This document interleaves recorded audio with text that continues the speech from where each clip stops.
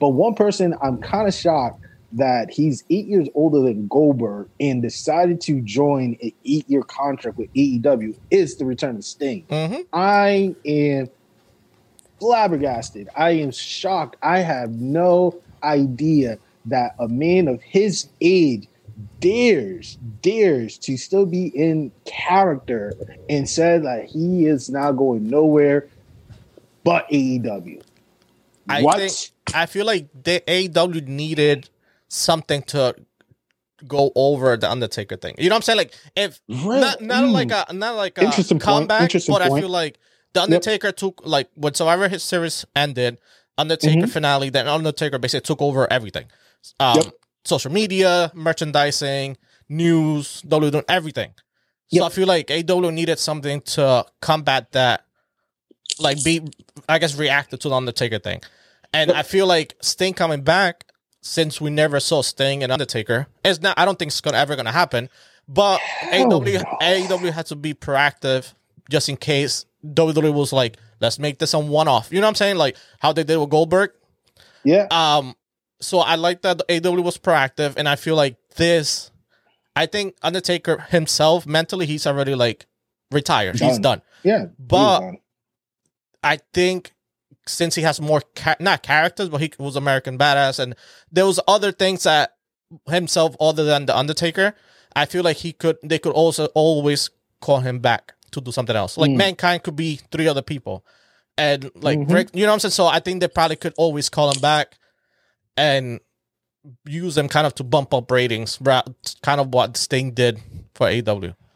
Yeah, so I'm hoping, again, Undertaker does not show up at all, unless if he's doing some special event, like, like a pay-per-view. That's the only time I would like to see a video program from The Undertaker. But with Sting, though, Sting has made a commitment of nearly, I think it's 8 years with AEW, and it seems that he's on the side of working with Darby in a sense, the way how when he first appeared in AEW, it seems like he's willing to work with the face of TNT in the Icon. I mean, that's a beautiful stable that's may or may not bloom. I'm just speculating. But it's just really interesting to see what else can Sting offer to the company, because is he going to work with like older people like Billy Gunn, you know what I'm saying? Is he going willing to work with like someone who's a little bit his size, like Miro? I don't think that's the for me. I think that'll be, if I was managing Sting, I would not have him even bother with Miro. Miro, it's like a whole different monster. I think everybody AEW, they basically are focusing on teams at the moment. Teams and coaches, sort of. So you have Tully Blanchard with FTR, Cody, and everybody. So I feel like he's going to basically mentor Darby, which you mentioned. And I think eventually we might see some type of feud with him and Cody. Okay, so I'm not too fond of the feud with him and Cody, to be honest with you, because it's something that it's like, I think it's kind of selfish of Cody to be taking all of the legends, you know what I'm saying, in his attention, in a sense. I mean, like, when I was mentioning names, right, I'm just thinking about, like, if they willing to put, Sting in the ring, once again, at his age, you know what I'm saying, there's not a lot of people in AEW that will be able to match his body type or somewhat of his skill. We could see Taz. But Taz basically put to sleep Cody. So Taz, that was just a stunt. You know what I'm saying? That was just a flex. You've seen Arn Anderson do a couple of Sunbusters, a couple of spots here and there. Tully, the same thing. He's been he's hit people with weapons and stuff. Same thing, Jake the Snake. So they involve in matches, but I feel like Sting still has. He's not like a flashy wrestler. He's more like ground and pound and very like slow and methodical. So I feel like him and Cody will be good because Cody doesn't do too much. Him and Cody, Dustin Rhodes and Sting, that'd be interesting.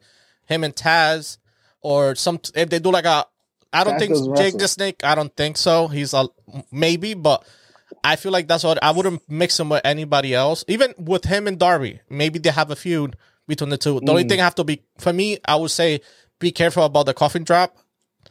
I don't know how that spot is gonna, it's gonna hurt. But besides that, I feel like, him and Matt Hardy. I'm surprised you haven't mentioned Jericho. Yeah, I don't know. I feel like Jericho. I feel like they're using him to boost people up. I feel like eventually we might see that. Sting is there to boost up people up as well. I mean, who else is much of a booster? That wouldn't be bad at All Out. Sting. All Out next year. Jericho Sting, the cover, that would be a nice cover. I would definitely be interested in buying that. But it has to be Jericho, the Painmaker, from New Japan. Yeah. Wow. Okay. Paint his face and everything against Jericho, against Sting. He could probably, but again, wrestling in all has definitely been evolving. Mm-hmm. You know what I'm saying? So as you guys heard, if you made it this far, thank you for sticking around with us. If you did not, then hey, you missed out on a great ending. Again, you know where to find us. We're on the YouTube, we're on the Facebook, we're on the Insta, we're on Twitter. The Province Lucha Talk. Thank you again for everybody who's been supporting us when we was absent, and we're hoping to come up with a new scheduling that's going to be flexible for us to be able to accommodate and be able to continue this hustle. You know what I'm saying? So thank you guys. So till this time, my name is Jay Aguila. It's Lucito. And we say peace. See ya.